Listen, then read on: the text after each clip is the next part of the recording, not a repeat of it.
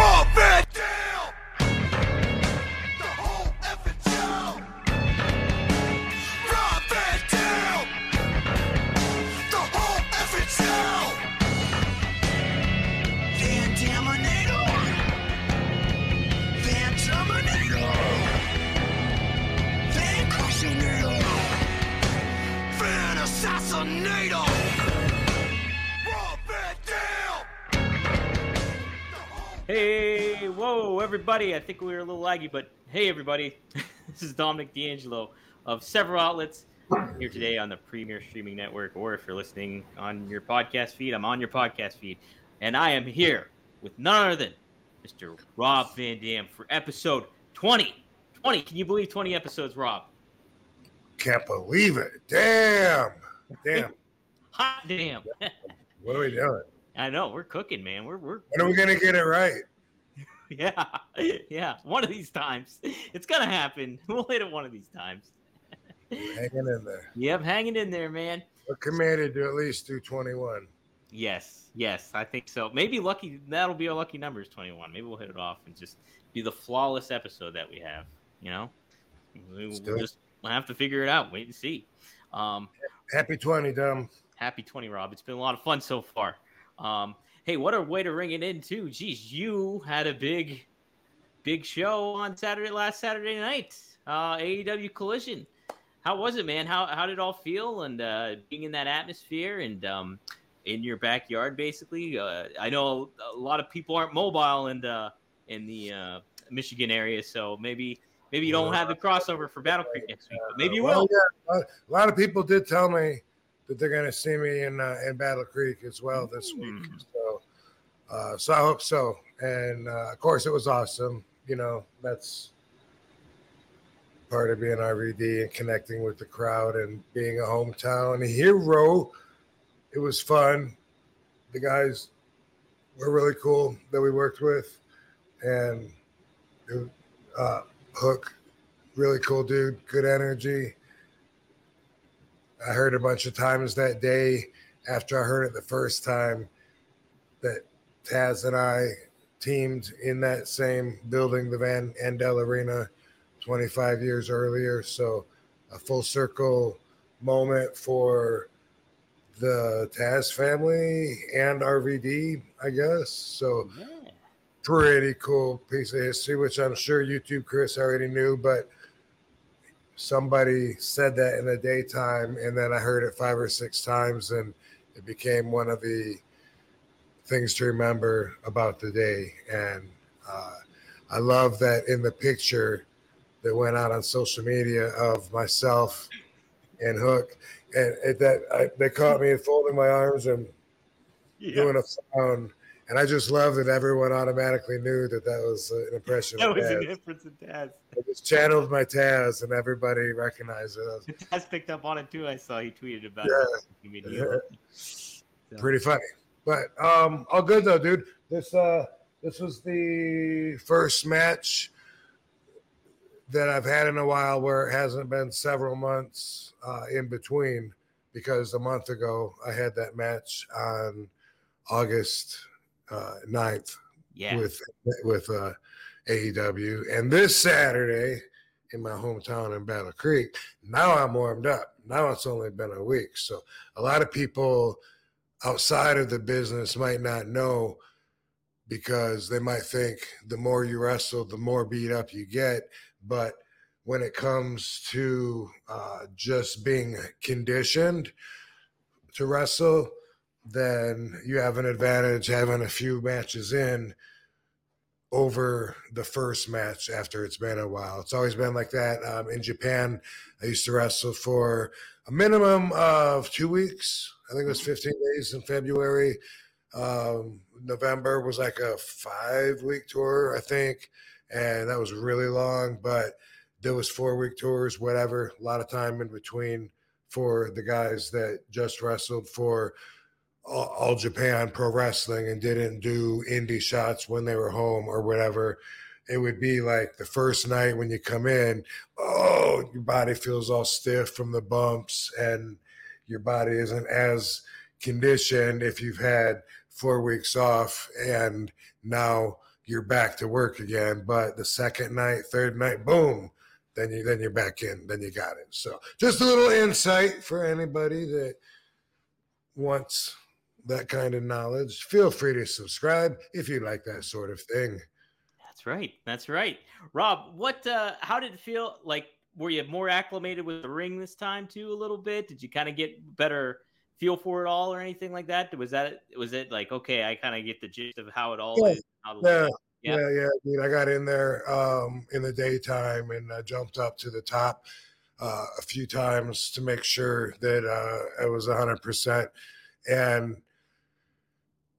the referee, it was the referee that had my match. The guy, I've known him and worked with him forever. That's a lot of the faces, a lot of familiar faces there, crew people behind the scenes and the boys. But it'll just be like, whoa, there's a familiar face. How you doing?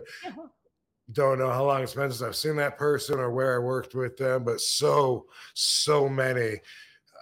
And when it comes to the crew people, you probably wouldn't expect that on the outside. You would look at them as if they're just expendable, replaceable people that maybe got hired locally to come in and, set the chairs up and stuff, which there are those people, but the people then that direct them, that are in charge of them and stuff, they tend to be more used in travel. And because of that, the lighting people, the sound people, camera dudes, just people that set up the actual studio sets, everything. A lot of those are what they call lifers, and that's their career because they've been doing it so long and they're good at what they do. And so, they're used to the lifestyle of being on the road, working around the wrestlers' egos and whatever else comes with the wrestlers, just everything that's entailed in that job. Yeah, right. And like it's got to be kind of refreshing to see those familiar faces. Not only that, like, hey, they know what the fuck they're doing and like how that all operates, kind of aspect of it all too. And like, yeah, it's almost like a, hey, I remember you, and like just a good kind of vibe setting in there already and everything. So I started and then got off track. I was talking about the referee that I knew him for a long time ago, but he said, yeah, make sure you check out the top rope because it's higher. And he said, so-and-so, no, that was a fan that said that. It said so I'm not going to mention their name because it's probably not even true. Used to botch their move. But anyway, the ref said something. Man, I just combined two stories in my head. But I was like, is it in fact higher? Because I never knew that. Like, to me, like, it's weird. But when you're in the ring that much, 2 inches would be like, it would mean all the difference in the world if you're used to just reaching out and feeling something. And it's like, I know that it is higher, but I didn't. Some people, they're like, oh, is it? I don't know. I never noticed. But even when I'm standing on the apron, I feel like one of the smaller wrestlers because the top rope feels like I can get to here when I'm trying to tag. And I'm like, wow, that's really, really interesting. It's just the top rope is higher. But yeah, I did prepare myself for it earlier in the daytime. Everything went smooth. And, like I said, it was awesome connecting with the Michiganders. They were there for me. I love the signs. Always love the signs. That's when I come out and connect with the crowd, I'm always pointing out all the RVD signs because that person went through a lot of trouble to make that sign. They were excited about doing it, bought the poster board, whatever, brought it, been carrying it on the bus. I don't know if it's a bus. But, could be. But anyway, that I just think, that like I'm always flattered and then they get creative with it, and have like the big thumbs. Yeah. They had the thumbs. They didn't do the goose. They didn't do the goose though. No, that would be different. That would be different. That's what somebody should do. Yeah. Yeah. That's where the money is. That's where the money is, right there. Geese foam hands. I noticed some of the guys that I was expecting to see weren't there, and I don't know who's on what show, but before when I had done Dynamite, I saw some of my peers like, um, Mark Henry. I saw Big Show, Jericho. Didn't see those guys at Collision. Did see Christian though, and some of the guys obviously do more than one of the shows because I saw Christian at the other shows too. But however that works, I think if it does make any of them different, then this one, I don't know. It felt maybe.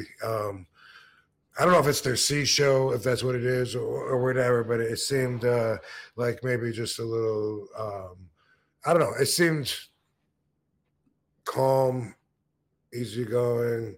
Everybody seemed to be having fun, in a good mood. Yeah. Not that I would say the other was hectic, but I mean, if I had to vote on which day was had better, smoother, happier energy, then I guess this day would get my vote. But Nice. Yeah. Collision has a pretty good identity overall and stuff like what a that. silly vote that would be, Yeah. And who would run? Who would run for election? I don't know. It was good though. All good. Nice. What did you get to? I know so maybe some talent that was at Collision probably wasn't at Dynamite maybe the last time. Somebody like Brian Danielson, did you get to interact with him at all? Or Yeah, that's true. Mhm. That's true. I did see him, and I'd seen him recently, but I guess it was at a convention. Not that you mentioned it, I probably would have thought that maybe it was at the AEW show, but there was a lot of AEW wrestlers at the one that I saw you at, Starcade. Starcast. Yep. Mhm. Starcade. So Yep. saw him there too. But yeah, yep. That would be affirmative. Nice. Yeah. He's got a good energy to him always. It seems too. He's like Yeah. very positive and optimistic. So yeah, I was Good curious guy. to ran into him and stuff like that. Anybody else really stand out to you that maybe you didn't get to interact with or that you maybe saw in the ring this weekend or anything like that stood out to you? Anything special in that regard? Well, I thought that I was gonna see Cody. What? Cody, Karen Jarrett's son. Oh, Cody, yes. Cody Angle, yep. Yeah. And I was looking forward to seeing him, and had something that I brought for him because he's always really cool. And yeah. Of course, RVD is his favorite wrestler, and Jeff and Karen are both so cool. Karen goes way out of her way to be super nice to me, and she's so classy and beautiful, and love her. Didn't see them. I guess they weren't on this show. Didn't see Taz. I was expecting to see Taz because I was with his son hanging out, corrupting him. How'd you corrupt him? What'd you do? Nothing. He's already corrupted. He's too late.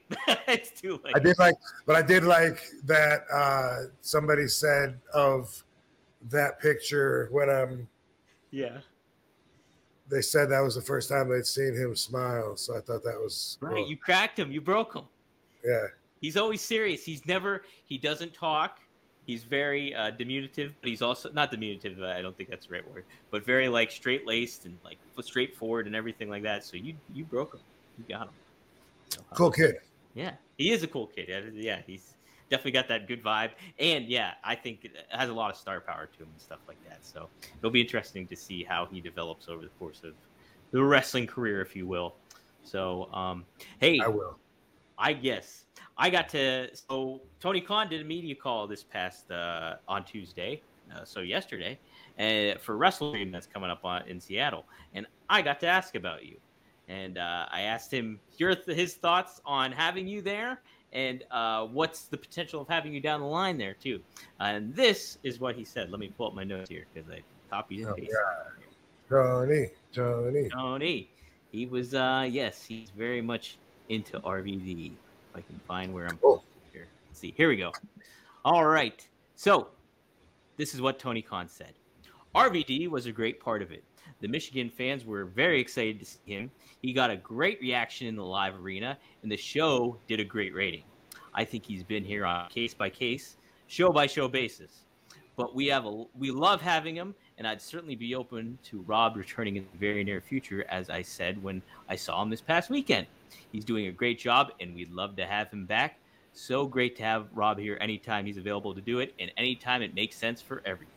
So there we go, Rob. How about that? Ooh. Yeah, woohoo indeed. And That's a good report card. yes, hypothetically speaking, if he was having you on, like maybe not a full-time schedule, but a pretty regular schedule, would that be something you'd be interested in doing? Possibly. Yeah. Okay. Cool. I know it's just fun to see you on there, Rob. And hell, man, that singlet looked fucking badass. So. Yeah, a lot of people had very good comments about that singlet, and many of them said it was one of their favorites. So, thanks to Joe Holland, as always. He's got that magic touch. Guy that did this skull here. That's right. Right. Oh, I'm pointing the wrong way. There it is. Right there. There it is. We'll figure it out. So, hey, Yeah. yes, this weekend you're going Battle Creek, where the whole damn show is happening. Being back in Michigan for Grand Rapids, did it kind of get you excited more so to be back in Battle Creek the following week and kind of getting in that hometown vibe almost, so to speak, I guess? Yeah, you could say that. Mhm. And I know some of the people for sure will be in Battle Creek. It's not that far apart. So, if anything, the show in Grand Rapids hopefully drew some attention and might help kick some momentum towards BC. It's a very weed-friendly state now, which, has changed since I left Michigan. But I was happy to see that. And so I already know when I get there, I'm all good, hooked up. We're going a couple of days early, do some promotions. And it's always nice to know that you're taken care of when you get there. And then sets the vibe for the trip. Otherwise, as I've said lots of times, if I don't have it, that's cool too. But this time I do. It's waiting on me. So had some nice gifts in Grand Rapids, and have some of those holding and waiting for me when I get back. I will see a handful of people. I don't know how many people I'll see that I know, because it could be people from my school, and I'm going to my school to talk to those people, Really? students. My understanding is that that's for sure. But yeah, that went through me, and I kept trying to get someone else to organize, and they kept sending it back to me. But so the high school that I went to, that I did the backflip off of the school, and I would imagine I'm probably pretty well known by the students that I went to that school. So I am planning on going there, giving my little anti-bullying talk and follow your dreams. Don't listen to these teachers. Don't listen to these guys. They don't know. They're throwing spit wads at me. That's right. Help. Yeah. And anyway, so there's no telling who I'll see, but as far as plans, I could count people on one hand of people that I'm planning on seeing from my days in Battle Creek. But I'm sure there'll be people that say, "You don't remember me, do you?" I get that everywhere anyway. Yeah. I'm usually pretty honest, because it's like, man, I'm not gonna play this game, but I'll just, or I won't answer it. I'll just say from. Yes. And, I expect to hear like, "You used to bag my groceries. You don't remember me?" I expect to see several of those, and maybe I'll pretend to remember them. I don't know. Yeah. Or you should just call by the wrong name anyways. Be like, "Oh yeah, you're Jacob. I remember you, of course." Yeah, I get a lot of people that honestly, like, I'm the things that I hear people say, like sometimes I'll be at a signing and they'll say things, and I'm not even exaggerating. Like, "Dude, you don't remember me, do you?" And I'll be like, "Where do I know you from?" And they'll be like, "When you came to Harrisburg, Pennsylvania, and you were there in 2002. You walked right by me. I had an RVD T-shirt. You pointed at me and you high-fived me. And they really expect that I am going to remember them from that, you know. And just between you and me, I might not remember that. Really? Yeah. Sometimes shit like that, you know, moves on to make room for other stuff. Right. It's like, how does the brain, if you're meeting that many people, there's no way you can retain like just like short moments like that and stuff like that. Dude, I forget people after a week sometimes. And I don't nearly meet as much people as you do. Like the worst is when is forgetting somebody's name right after they introduced themselves. God, I always feel like such a dick. But especially you go to a dress where you're shaking everyone's hand, like, "Hey, I'm Trent. Hey, I'm John. Hey, I'm Bob. Hey, I'm Billy. Hey, I'm Mike." You know, and then sometimes you know, and it's good to meet you. Good, I'm Rob. Good, and then sometimes you know, it's like, fuck, what is his name? Like he just told me. And sometimes it'll just be one person, so you don't even have that good of an excuse, you know. It'll just be one or two people, and they'll be, "Hey, I'm Bob, I'm Peter, whatever." And be, "Okay, hey, I'm Rob. I need to talk to you about this." And then I'll be like, "Hey, fuck, what's his name?" You know what I mean? Like I always feel like irresponsible, like come on, Rob, you can do better. You know, pay attention next time when someone goes out of their way to shake your hand and tell you their name. And so there is that too. But you know what also has always really impressed me is people with photographic memories. Oh yeah, crazy. It's amazing. It seems like it would drive you crazy. I know there's a lot of stuff I would hate to remember. You know, you got some memories that aren't going to be your favorite memories. No way. You know, these people seem to not forget anything. And I don't know how common they are, but I think of the actress that was on a TV show called Taxi in the 70s and 80s, like when I was a kid, very popular show, Mary Lou something. And I've seen her being tested, you know, on talk shows, and it's amazing. They can pick a date, you know, November 19th, 1972, and she'll be like, ooh, okay, I just bought my brand new Ford LTD that day.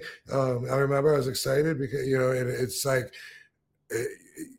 you can watch it like a magic trick and say, are they faking it? But it's a real thing. And I think like, wow, what a great skill that would be to have, even though it would haunt you at the same time. Yes, like there'd be so much shit you wouldn't want to remember, but then, oh my gosh, yeah, some people like it's amazing how they can just collect all that. It's like, I think Cal Ripken Jr. was known to like remember names, like the baseball player. He was always good with remembering names and everything.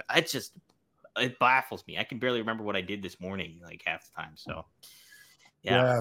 Now that you mention it in the sporting world, what was that one Robert De Niro played? The Fan? Like, where he's that came up earlier for a different conversation, but the one where he was special and he would like know the numbers and he was going very, you know, going all the way, he would repeat, Raymond, come on. I might not have been Robert De Niro. I thought it was. Everyone listening knows what I'm talking about. Dennis Hoffman or Dustin Hoffman. What's that other dude's name? Is it Rain Man? You're thinking Rain Man? Rain Man. That's what it was. Yep. You remember that movie? I remember the movie. I've never seen it though, but I am familiar with it. I think the guy was autistic, but as a side effect of that, he had an outstanding memory which is common. Like with those people, sometimes they make up for some social skills by having other amazing things that stand out. Sometimes it's the memory, but I've always been impressed with that. I wish I had it. If as much of a curse in that would be in some ways, I wish I did have it though. Nonetheless, it's just a pretty cool superpower. It would be, really.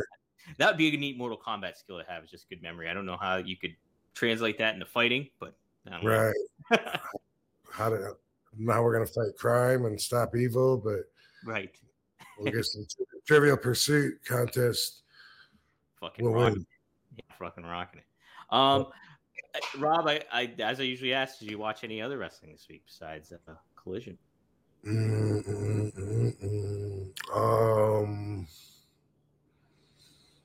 I did Not get a chance to watch any other wrestling yet.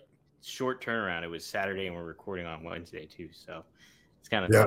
you know. You had a busy week. You were already telling me. So, well, I did want to ask too.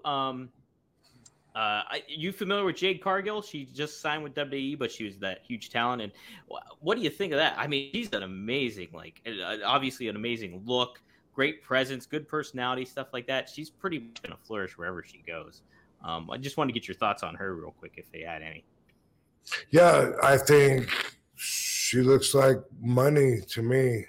You know, she looks great, looks marketable, skilled, and so I'm not surprised that WWE would want to pick her up, and I don't see what would be keeping her from being a huge star. She's very magnetic, and it's cool to look at her. So in a different way than, like, say, China years ago or whatever, because she's different, and she's like more feminine, and there's like a sexiness to her, but she also looks badass, tough, incredibly fit, and I saw the match where she wrestled with Shaq, and and it was like, I don't know if that was her very first or one of her first, but I could tell from that that she definitely had potential to have somebody show her the right way, Right. because you couldn't go through just one match like that if you were hopeless. You couldn't do it.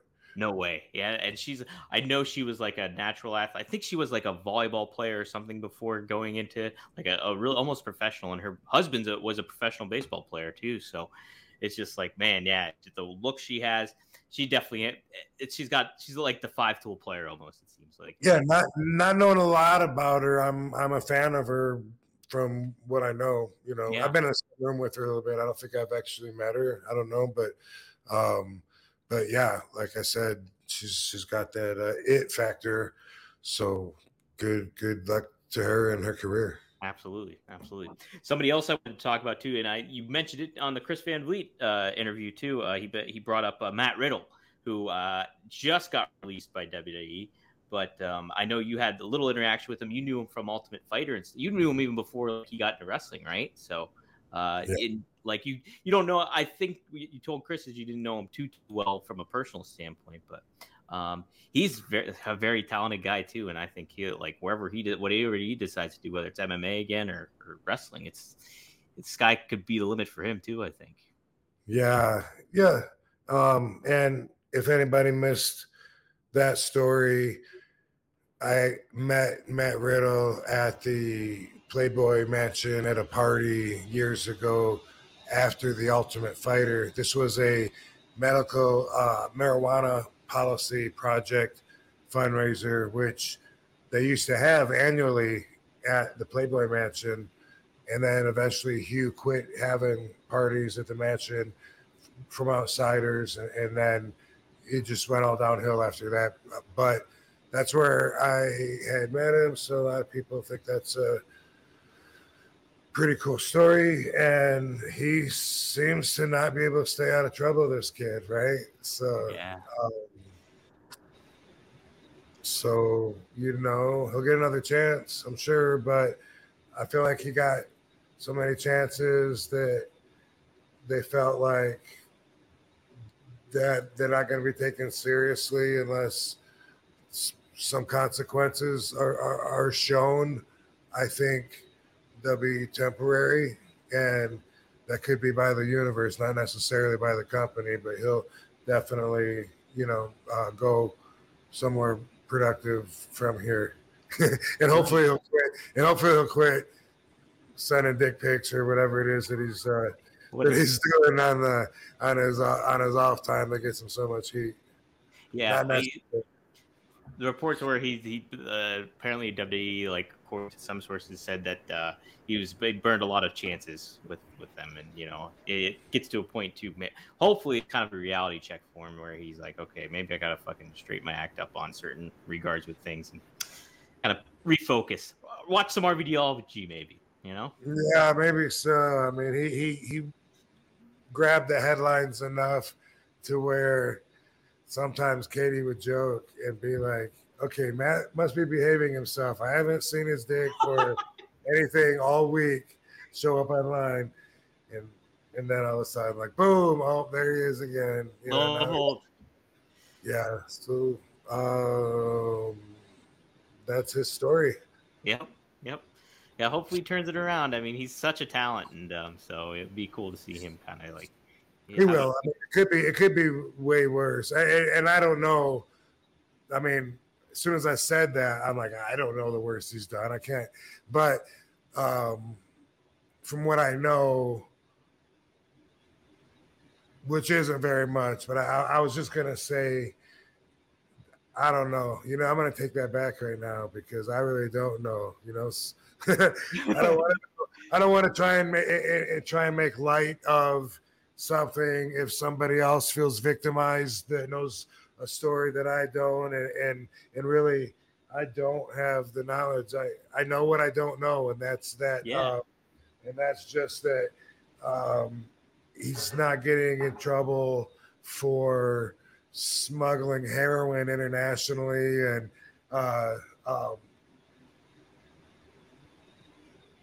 what do you call when you sell people? Trafficking, like trafficking. Yeah, people trafficking. I mean, so murder. So if it's doing some creepy things or being into weird things at the wrong time or whatever, then I guess I was trying to make it sound better from that way. But again, I don't know. Don't know what anyone's done except myself. And I put myself on blast all the time, so there ain't no heat on me. That's right. No, you can't dig anything up on me, and I think everybody knows that because there's nothing hidden. Nope. Yeah. You're an open book, Rob, and you're straightforward. You don't get that too often. That's why it's called one of a kind. True that, man. True. Works for me. Yep. All right. So my original plan was we were going to do a wrestler spotlight. I had somebody in mind that I was like, oh, that'd kind of be a cool tie-in. But I want to do him justice, this WWE Hall of Famer, this fellow WWE Hall of Famer. So we're going to table him for now to potentially next week. We're just going to do another rendition of Ask RVD because we got a good amount of questions just in a few hours' time. Is it a good amount of good questions? That's a good question, Rob. Let's figure it out. Because all I did is I hit screenshot, and so I uploaded them to this to our StreamYard here. I don't even know what some of these questions. Well, you better not pick any really stupid questions that I don't know the answer to. That's right. Well, I didn't do dates and stuff like that, and the certain ones that I did screen. Now, here, guys, before I carry on to, well, what we get a lot of is, will you smoke with me? What's your favorite this? And when will you come back here? And what's your status? All that stuff we've already answered, or Rob's kind of made pretty clear, like his favorites change from time to time. It's not a certain thing that you can go. So if you have those, kind of maybe stay away from those next time. But always feel free to use hashtag AskRVD, and we'll be able to filter them out. So Rob, we are going to start. This is from okay. I wanted to ask this one last week when we did it. This is from one of my dirt sheet friends, Robert D. Felice. He writes for Fightful, and he asked a question that I was kind of curious to get your thoughts on. All right. So he says, how has nostalgia in modern media changed the way you view your own career in wrestling? Your own worth as far as continuing to take bookings, and has it changed your perspective on longevity in wrestling overall? Just this modern landscape of technology and media, and the fact that people are really going back to nostalgia nowadays too. Has it kind of made you kind of reset how to maybe market yourself or promote yourself or anything to that effect? Well, I feel like there's probably like a a book that could be written around that question from all kinds of different perspectives, but I'll grab what's in my head right now. And I think of the fact that the generation above me, you know, they wrestled, and then unless you could find really old VHS tapes, a lot of that got destroyed anyway, especially from the old TV studios. A lot of when they used to do the what was it? Celluloid that it was filmed on. But anyway, what people in my generation might not have known was that we wrestle, but on a particular night, like let's say I'm in Philadelphia in 1998 and I'm in the ring with Sabu, what I'm not thinking is this match is going to be watched in 2023 on the WWE network or whatever it's called now, the Peacock, wherever they're airing this stuff. And so because of that, in YouTube, but even more so, just these libraries, they're being viewed, and from some viewers' perspectives, they almost see it as current. So because of that, it keeps me fresh to generations that are still coming out. So I'll be surprised sometimes when 7, 8-year-olds will recognize me and be like, oh my God, RVD. And they'll say, their parents will say, oh, you're his favorite. He's watching, you know, like I said, the ECW shows on the network or whatever he's watching. And it's like, to me, that's amazing because they can move forward from there, but they're still 25 years off.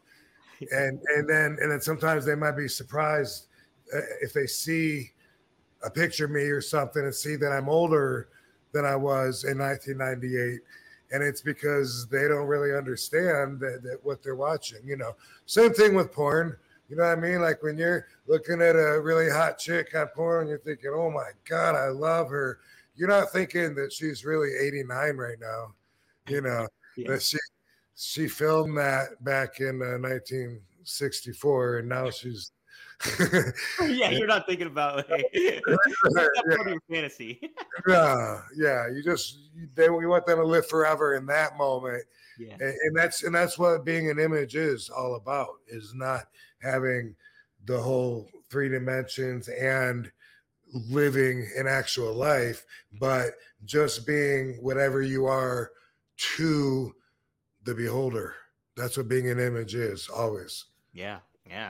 That's a very interesting thought too on it all, because it's like, there's no way you're thinking about that stuff in 1998, and let alone like, hey, this 7-year-old is gonna, like, you know, 30 years from now is gonna recognize who I am, and like I'm going to be his favorite wrestler. Where it's just like, wow, that's crazy to even think. Or somebody even like that Kalani Jordan in NXT, like I'm sure she's a younger talent that, you know, didn't maybe necessarily grow up watching you like that, you know, modern you, but like she adapted a lot of your, you know, style and influence and stuff. So it's pretty cool that it translates to that too.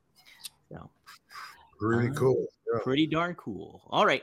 This was an interesting one. So this is in regards to one of your singlets in particular.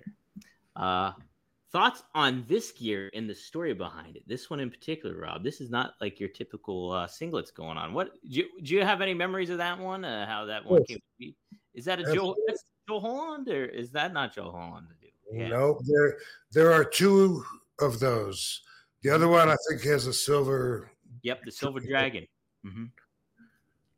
I think just the 2. And so here's the deal with that. When I came into WWE in 2001, just like every other moment in my career, I have a flooding of people offering me their opinions on how I should change, fit their values. Or, well, I mean, that's how I saw it, but really they thought it was a good idea that it was going to help me. That should change. I should do more of this, less of that. Michael Hayes said he thought that my airbrush was tie-dye. That's what he referred to it as, and he said one time to me, he said, you know, that tie-dye, it reminds us of the 70s. And I was like, oh yeah? And he was like, yeah, would you consider, like, you know, like, do you see what Kurt Angle wears? Like, it's the same kind of cut, but like it's made by the seamstress. So it's actually like, it's all made in and it's solid. And so, you know, I was, all right, I'll give it a try. You know, we didn't want to try it, but that's what that was. That was the seamstresses made me an RVD version of the Kurt Angle outfit, because the airbrush quote tie-dye reminded them of the 70s. And so they wanted to change me, you know. And so I got those outfits. And after a very short time, because Joe Holland was my boy, Joe Holland, the airbrush artist, he was still kicking ass, making these sweet outfits and sending them to me. You know, he wasn't stopping. So what I did was I saved the Kurt Angle-ish outfits for the non-televised shows when I was out on the road. And then when I would do TV every Monday or every Tuesday or one Sunday a month, I would wear the brand new airbrushed outfits because they only stay bright one or two times. And then depending on the specific outfit, they start fading. And because of that, I wouldn't want to wear the painted ones and waste them on the non-televised shows. So those became my house show outfits. And I just kept doing what I do. Ignoring everybody and marching down my own path. Heck yeah, man. Hey, that's cool, man. Like, that's such smart thinking too. Hey, don't waste the good airbrush ones on, you know, on house shows and get them. Yeah, because they really don't last long and they fade. And then after a while, the elasticity actually dries up and cracks out. But it's the fading. It only looks really hot and fresh like once, maybe twice if it's a really short match that you wear it in. But yeah, because of that. And I don't know if it was good or not, but obviously a lot of fans would agree that my outfits were awesome and that was another thing that made me stand out and be different. Mm-hmm. It is crazy, I guess, to think about that a wrestler would come in having his own stuff painted outside instead of having WWE create their outfit and have the onerous control over it so they know that I'm not going to show up with it faded or whatever. It seems like that was a lot of freedom to give me because I could show up with a completely faded one and look like shit, and then that would reflect upon them and their professionalism, even though it was really my fault, you know. So when you look at it that way,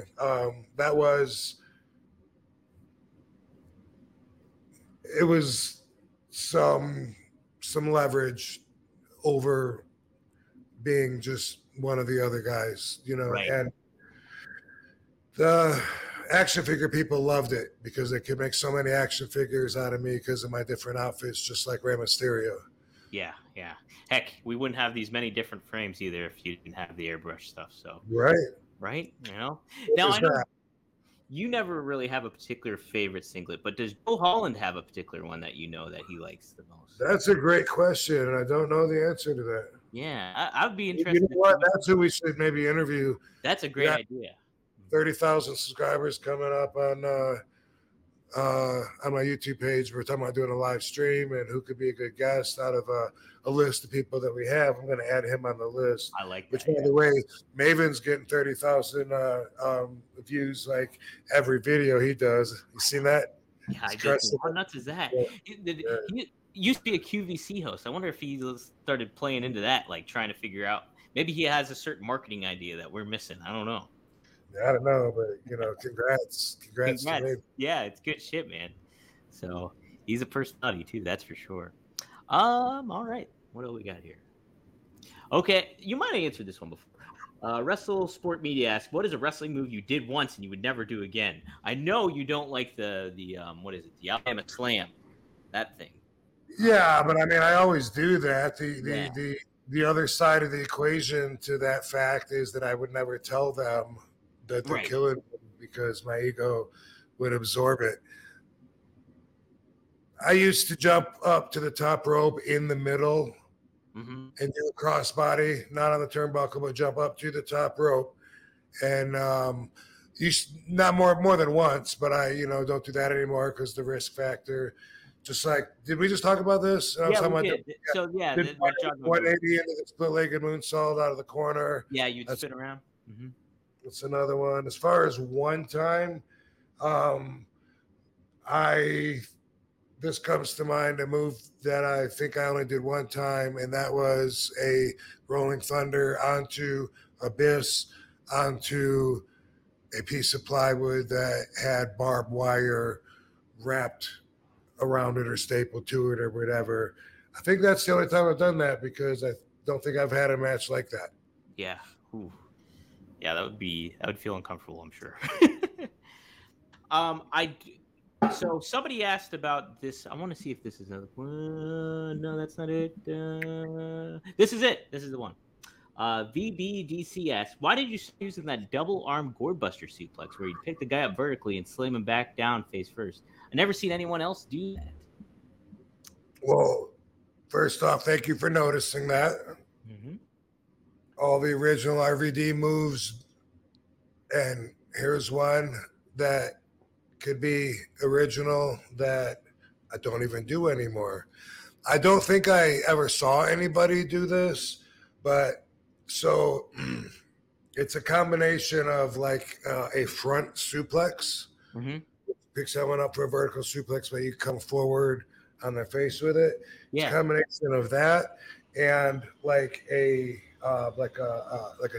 chicken wing, like a chicken wing suplex. And so I used to do this all the time, but I was killing people with it. I would hook their arms like a chicken wing, not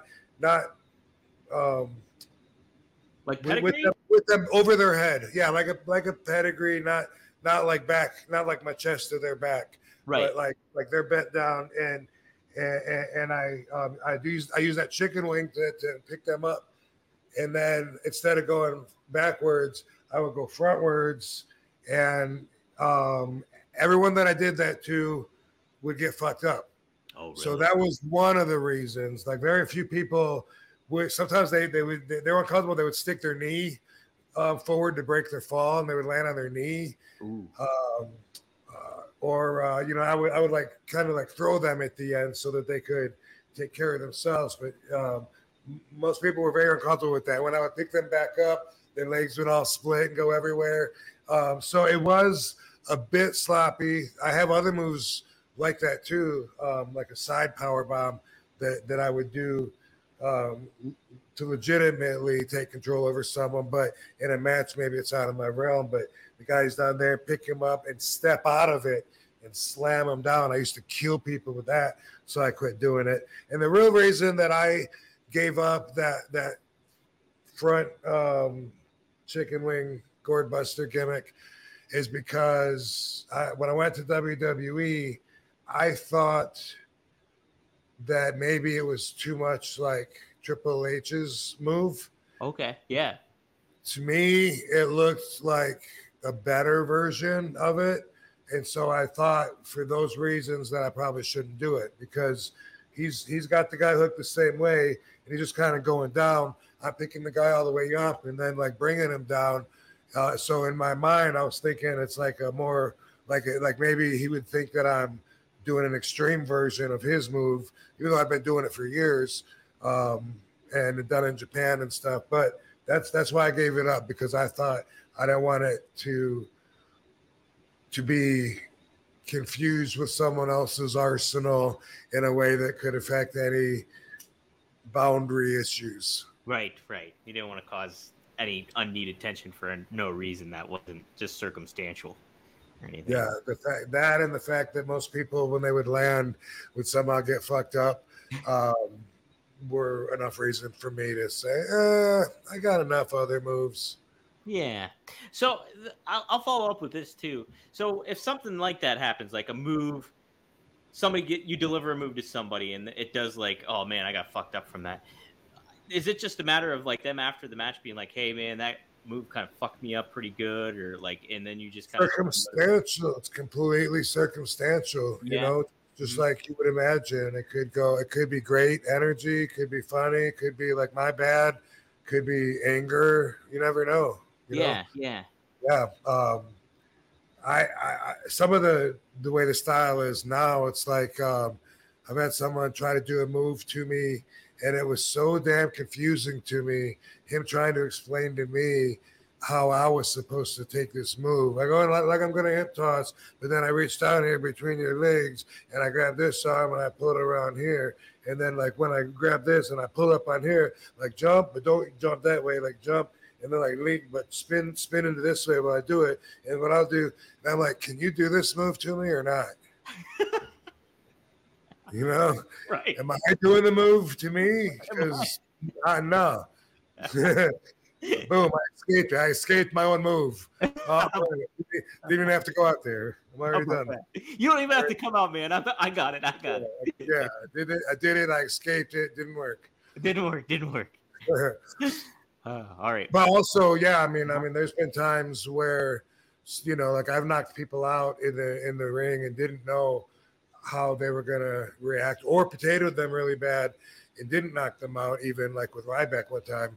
Specifically, I remember I kicked him so hard in the mouth and I felt bad, but I didn't know him or know how he was going to react.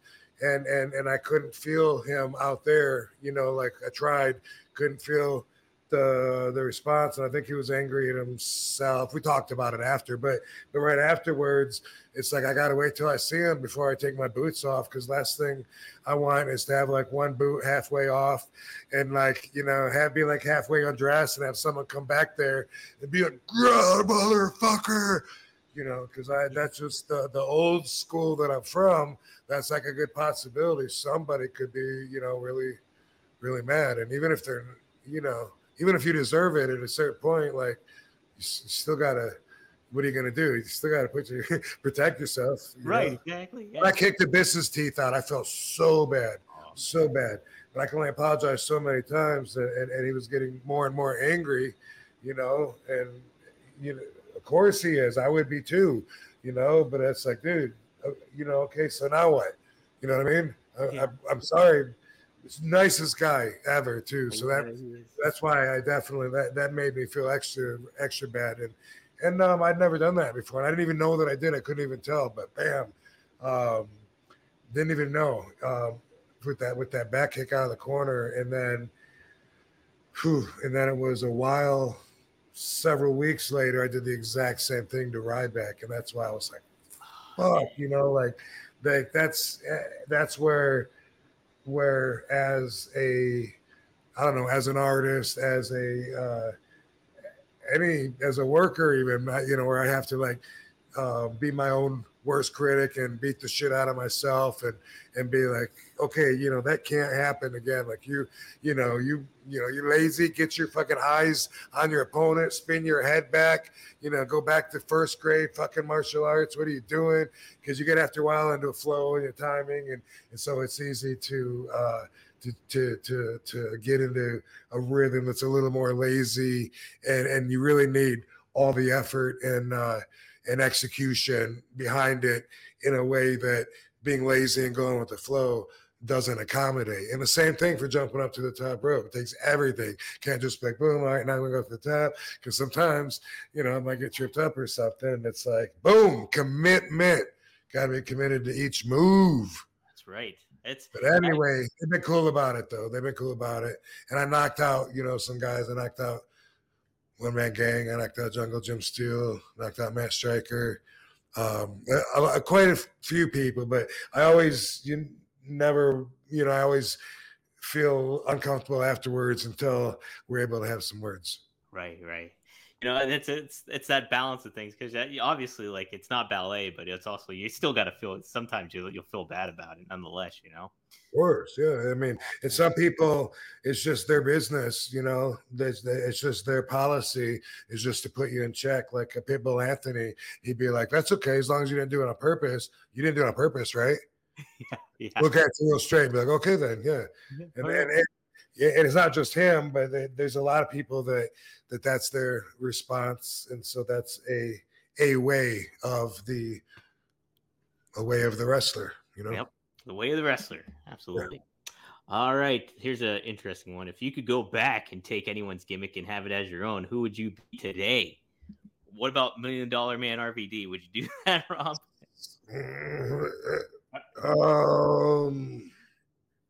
I would be Robbie the Barber Beefcake.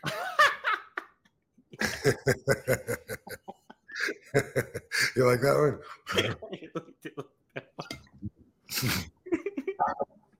Oh, perfect. It's my calling. That's your calling. You're coming out with big fucking scissors. Oh, that's perfect. Carlos asks, have you ever heard of a wrestler being addicted to the blade in ECW? Well, you mentioned Balls Mahoney was pretty into bleeding, right? Is there anybody else that was like that too, Rob? That's what they mean, right? Yeah. Just someone that really like to do it is often themselves and like, yeah, kind of like it's almost like every match or something like that where they want to do it. New Jack looked like he did, you Right. know what I mean? Like looking at his forehead. You know, Sheik was like that, the original, at least the years that I saw him. Abdul the Butcher, same thing.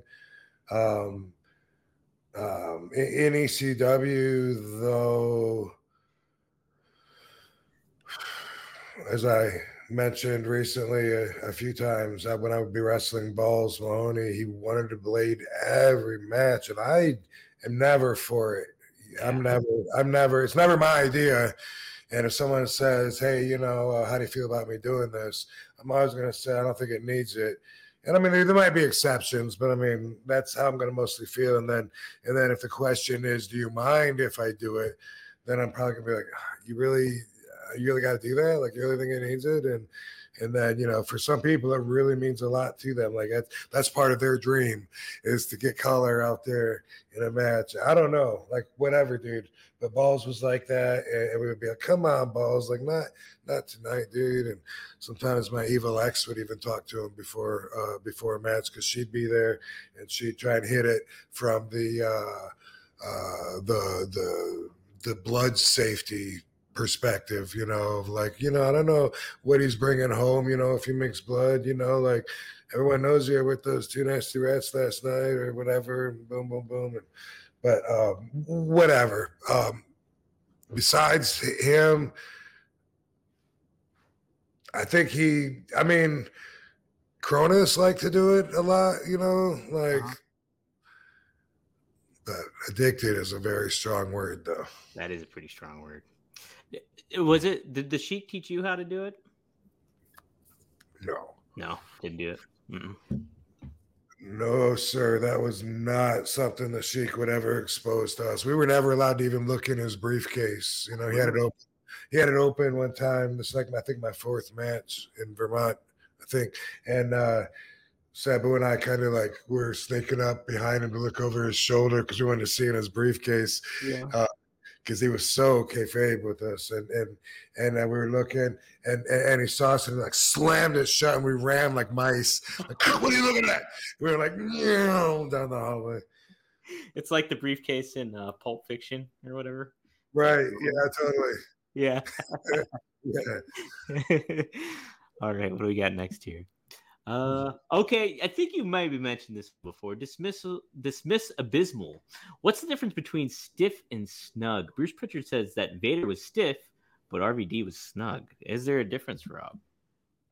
Well, if you want to put a difference on it, snug is going to be a little more endearing, a little more friendly. Snug is going to refer to a style where you're going to feel everything. It's going to be impactful. It's not light. Compare that to stiff. Stiff tends to refer more to too snug to the point of where possible harm is a good possibility. Like wow, this guy's like really stiff. Maybe you're probably gonna have like some bruises and stuff on your legs from his kick. His kicks are stiff as fuck.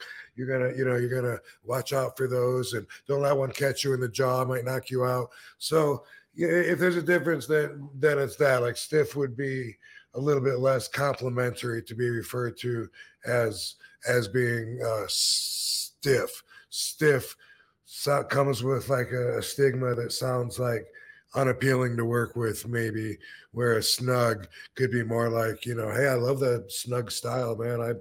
Boom, that's why I prefer it. So little difference, but if you were to interchange them, then I would like you. I wouldn't have to. Yeah. Would it kind of be like more? Would it be fair to label it like a little more reckless, or is that? It could be. You know what I mean? I mean, everything's subjective. You know what I mean? Mm-hmm. I could call myself stiff, and then have someone else say, "Nah, you're not really stiff, Rob." I'd say snug. It's like, oh, okay, but now we're just two people arguing over which word to use to describe. Right. But if you ask someone whose nose I broke, he might tell you he thought that I was a little stiff. Yeah. Okay, yeah, definitely subjective. All right, let's see. We'll do a few more here. Okay, I put this one up because I knew you weren't going to be there. Chris Chaos says, are you going to be in Seattle at Wrestle Dream? Chris, he is not. He's going to be in Battle Creek, Michigan this weekend. So there you go. It's a popular weekend. Chillicothe, Ohio has a show September 30th. The little guys, the little midgets, I can't remember what their promotion's called, but they come out here all the time to the strip clubs. They got a show at the Nerd, and I think maybe a Deja Vu too, and won't be able to do it, dude. It's a popular weekend. It is a popular weekend. Yeah, September 30th, really happening. I'm really looking forward to Battle Creek, though. I'll be there Thursday, Friday, Saturday, Sunday, and gonna stir up some noise. You're gonna have a good weekend, man. It's gonna be fun. Yeah. I'm gonna have fun. Okay, here we go. Canadian Tokadusu Donald says, would you take Hook as your apprentice and teach him the ways of extreme hardcore wrestling, Rob? What's it pay? There you go. That's it. That's it. Sure, I'd be interested in that. I just need a little more info on the facts of the job. That's it. No. I like it. Shady Lazak says, do you have a favorite wrestling video game? If so, which one? Did you play some wrestling video games back in like the earlier days or anything like that? Yes, way back in the day. And I ended up buying those video games and had them in my bachelor pad for a cool while. I captured my childhood, just like when I got the Soundwave Transformer action figure as an adult, because my mom could never find it that one Christmas. I got it. I don't know what to do with it, but so one of them was called Matt Mania. Okay. But sometimes, yeah, Matt Mania had two different versions, because one of them was also called Mania Challenge, and the difference was in one character. I think one of them had the Golden Hawk at the end, but it was Coco Savage and the Piranha. There's a karate dude. But I used to me and Dango would get hooked on one video game per year that would be like, whether it was at our bowling alley or was at the campground. And we would both spend so much time that we would just master it. And it would piss everyone off because no one else would be able to play. And Mania Challenge or Matt Mania was one of those where people come up and they set their quarters up, and that means they're next because they're waiting. But we'd put a quarter in, and we'd be there for 45 minutes because we'd find like a flaw. Like you could run and shoulder block them over and over and over. Every time they start to get up, you could do a running shoulder tackle over and over until their power drains all the way down, and then just beat them. It's not as fun, but once we found that, we could get through anywhere. You know what I mean? And so that was one of those. And then also there was a tag team game that I bought that had like the buttons that you hit. And the artwork was like rip off of WWE wrestlers. Tag Team Challenge, maybe, or Tag Team Mania. I'm gonna have to Never look. seen what the name of that one was, but it was cool. You could throw them into the ropes and jump up and drop kick them, or throw them, go up to the top rope and jump off if you were quick enough, and do tag team moves. And it was like 4 people could play at the same time, and there's a joystick and a button that you with a little graph that gets stronger. Can't remember the name of it, but the other one I'm sure was Mania Challenge or Matt Mania, depending on which version of it that you played. What was it? Do you remember the one? I know it's been popular too, like from nostalgia fans and like vintage video game fans.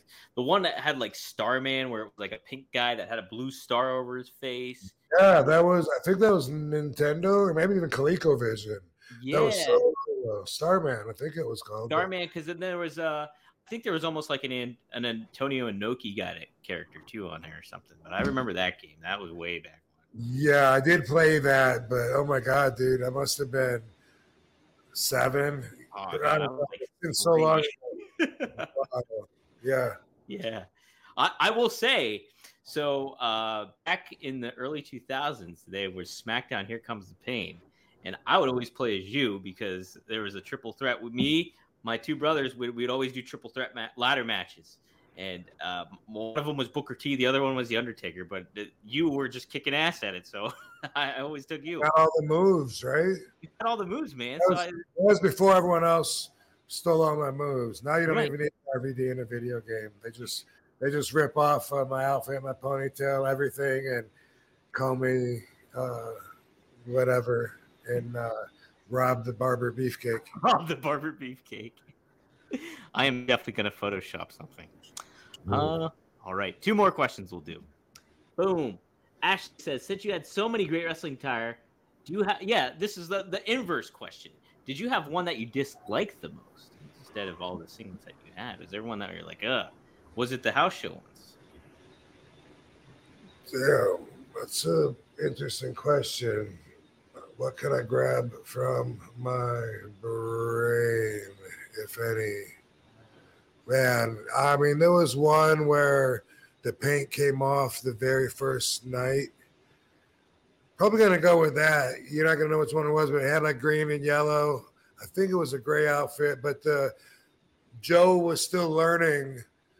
Sometimes he would make mistakes, and he was learning how to set the heat on the airbrushing. And this one, he didn't set the heat right before he put it in the package and sent it, and it was just peeling off on my very first match. It was already coming off, and I was like, oh, man. And he told me to send it back to him. He said it, but it was like so fucked by the time I sent it to him that I don't think it was even savable. But that comes to mind.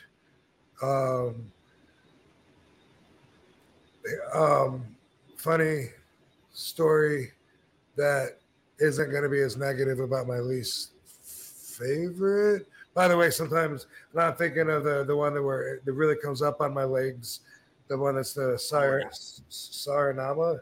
It's like blue and white. It looks like metal. It's like sheet metal. Yeah, yeah. The legs would just peel up on me, make it look like I got a diaper on. But here's a story real quick. After I was in TNA from 2009-ish, 2010 maybe till 2012-ish, and then I went back to WWE 2013 and 2014. Twice when I was ready to come out on TV, my opponent's already in the ring. It's commercial, and I'm standing there gorilla waiting for my my music to hit as soon as the commercial's done. And I remember 2 different times, but one specific, the last time, Dean Malenko's like, hey, Rob, he goes, you got another outfit in your bag? And I'm like, yeah. He goes, you want to go put it on? And I'm like, wait, are you serious? Why? And he goes, you got one that doesn't say TNA on it? And I was like, oh, fuck. Like my heart just like stopped because I'm like, oh my God, this is live TV. I had to fucking run down the hallway, bam, bam, bam, bam, sprint all the way down there, fucking grab my bag, open it up, and oh my God, thank God, I can't believe that. I'm such a fucking dumbass. And then run right back out there and like my music's playing. And I went in gorilla, like I'm the only one panicking when the girl just thought it's funny. Yeah. You know, they're all just like, heat's on him if he doesn't make it, you know. They're all just Right. like, you know, and I did that 2 different times. One of them was like an Iron Man looking outfit. It has TNA on the leg. I didn't notice that. Yeah. Oh, the Iron Man one's cool too. Yeah, I've seen that, the one in TNA, that one, and Yeah. that has to be. I mean, that's an easy mistake to make, though. I mean, if you're having so many of those singlets and stuff like that, it's like, Yeah. okay. Well, thanks, but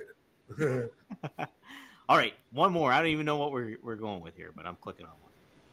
Dark Nola says, "Oh, okay. Is there an unspoken rule for wrestlers today not to use any of your kicks like the Van Daminator or the Van Terminator? I just had this conversation the other day about how I don't think I see anyone using your moveset outside of the Frog Splash. Rob, there's not really an unwritten rule, is there? Do people? I'm sure people would ask you if they could use it a lot of the times too. Sometimes. But so the answer is not only no, but I see people doing it all the time. I see it on Instagram. I seen like the girls, 2 girls try to do the Van Daminator, and the crowd kind of shit on it because Really? it wasn't the best. But in the Van Terminator, one of the blondes, like the blondes, neon blondes, you know, the really nice kids. I've seen them forever. There's a guy and a girl, pretty sure they're boyfriend and girlfriend, but they could be brother and sister or both. They are from the South, but they you know, but that guy will like run down the rope, you know, halfway and then jump off and then do like Event Terminator or whatever. But I see people do it all the time, I think. But you know, if it's a respect thing, then I'd be surprised. But people are doing it. People are doing, you know, I mean, they're trying. They're trying. They're trying, yeah, but no, and they do. If I am on a show, then usually out of courtesy, someone will ask, especially if they're on earlier in the show. Someone will say like, you know, are you doing the Van Daminator, or would you mind if I, you know, it's like, it's called the Van Daminator. What the fuck are you doing? Get out of here. Get on out of here. I don't want to hold nobody back though, because I've never been someone like that. But you know, that happens though, and that is how I feel sometimes.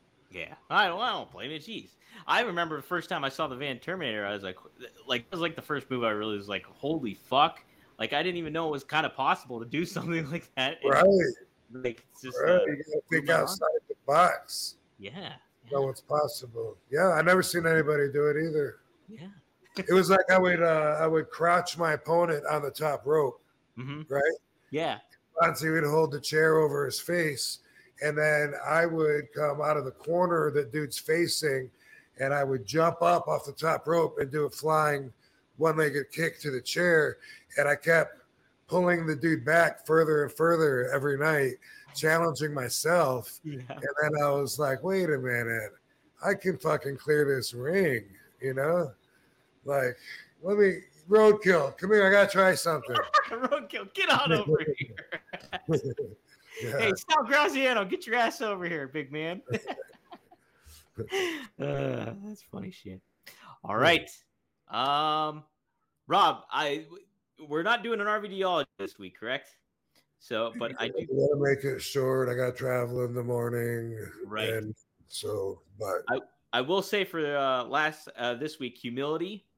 I always try to keep that in perspective, especially like, you know, laughing at yourself, kind of being like, all right, you know, and just kind of accepting your flaws in a lot of ways. I think is kind of the nitty aspect of it, but kind of making it into a joke and kind of having fun with it. It's like something that I always kind of factor in. So it's always helpful to do that. And if you're able to laugh at yourself, you're kind of able to kind of move on from whatever's bugging you too when it comes to certain situations of that. So that's what I got, man. So yeah, dude. So hopefully that came into play and you were reminded of how important that is, because the reason it's important is because it's instinctive for our ego to throw up a defense wall anytime our image is being challenged, anything about us. someone could say we smell bad. I do not. Fuck you. You smell bad. But you know what? Maybe you do smell bad. Is it possible? You know what I mean? What if you're like, oh my God, what if you got cat piss on your t-shirt? But instinctively, it's really ignorant if you think about it.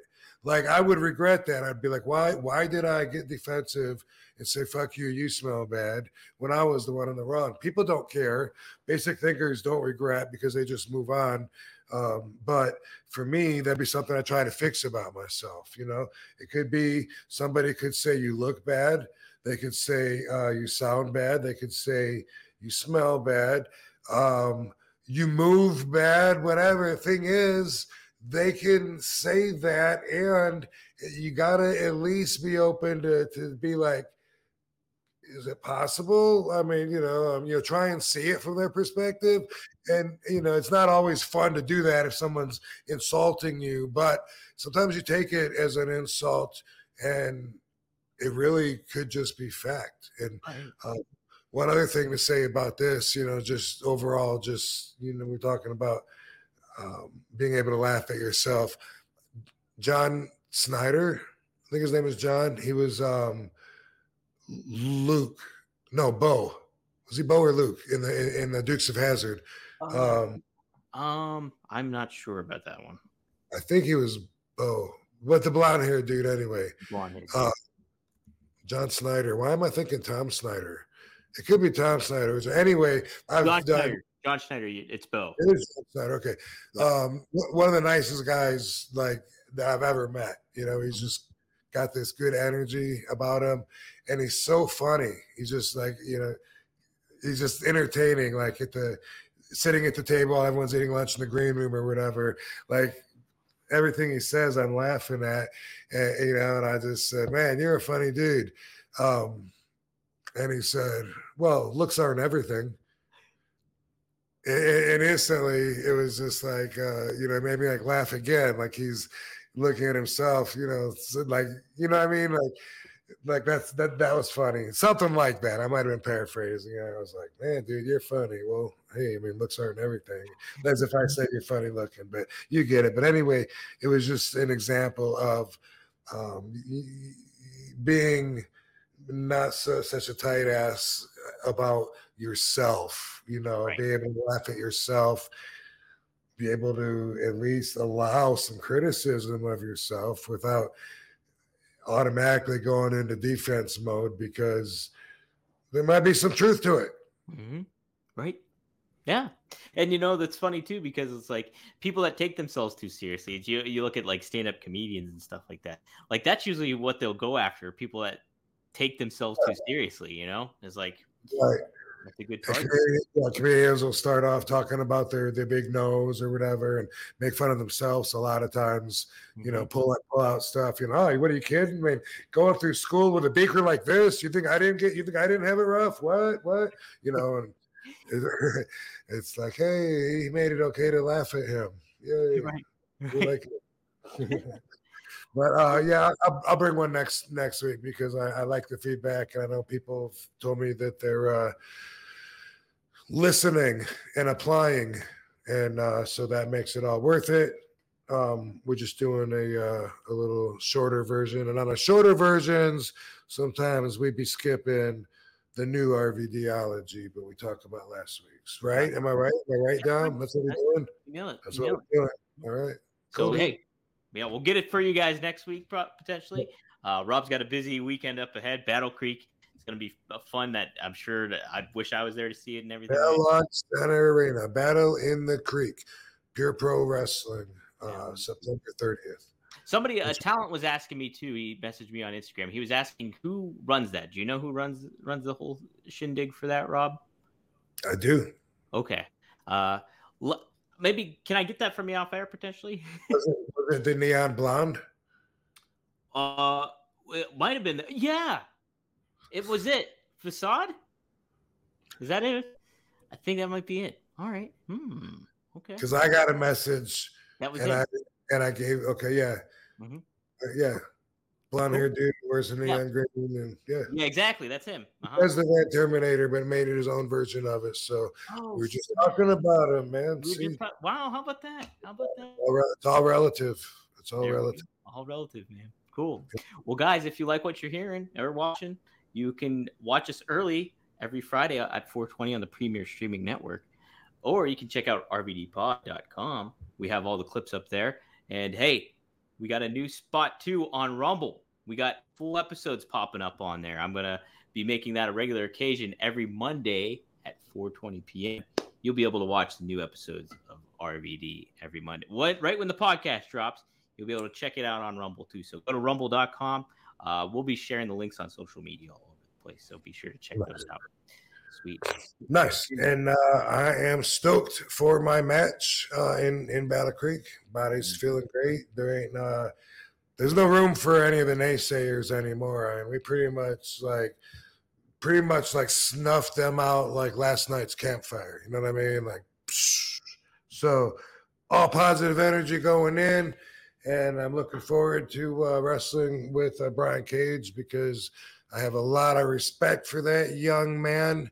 He's very impressive, and I know he can take a decent kick to the chops. Oh, he's gonna feel it, man. He's gonna feel it the whole damn show.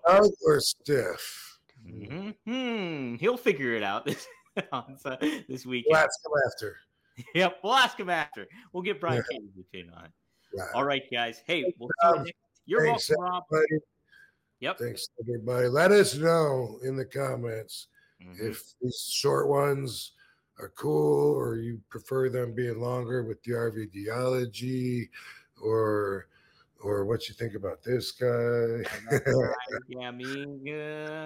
Or Joe Holland artwork. Let's get Joe on here. We gotta get Joe Holland on. Why can't I can't point anywhere. He said he's done probably 300 outfits. Isn't that amazing? Holy shit, that's crazy.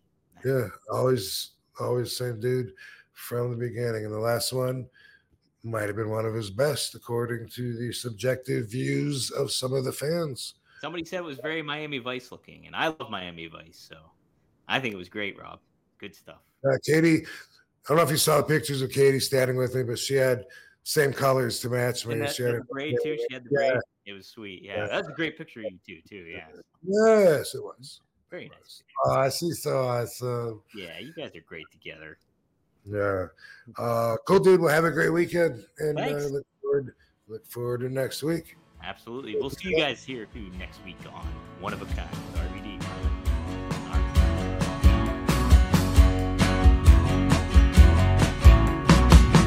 I was waiting for some kind of sign, some kind of indication I was wasting my time. I got myself about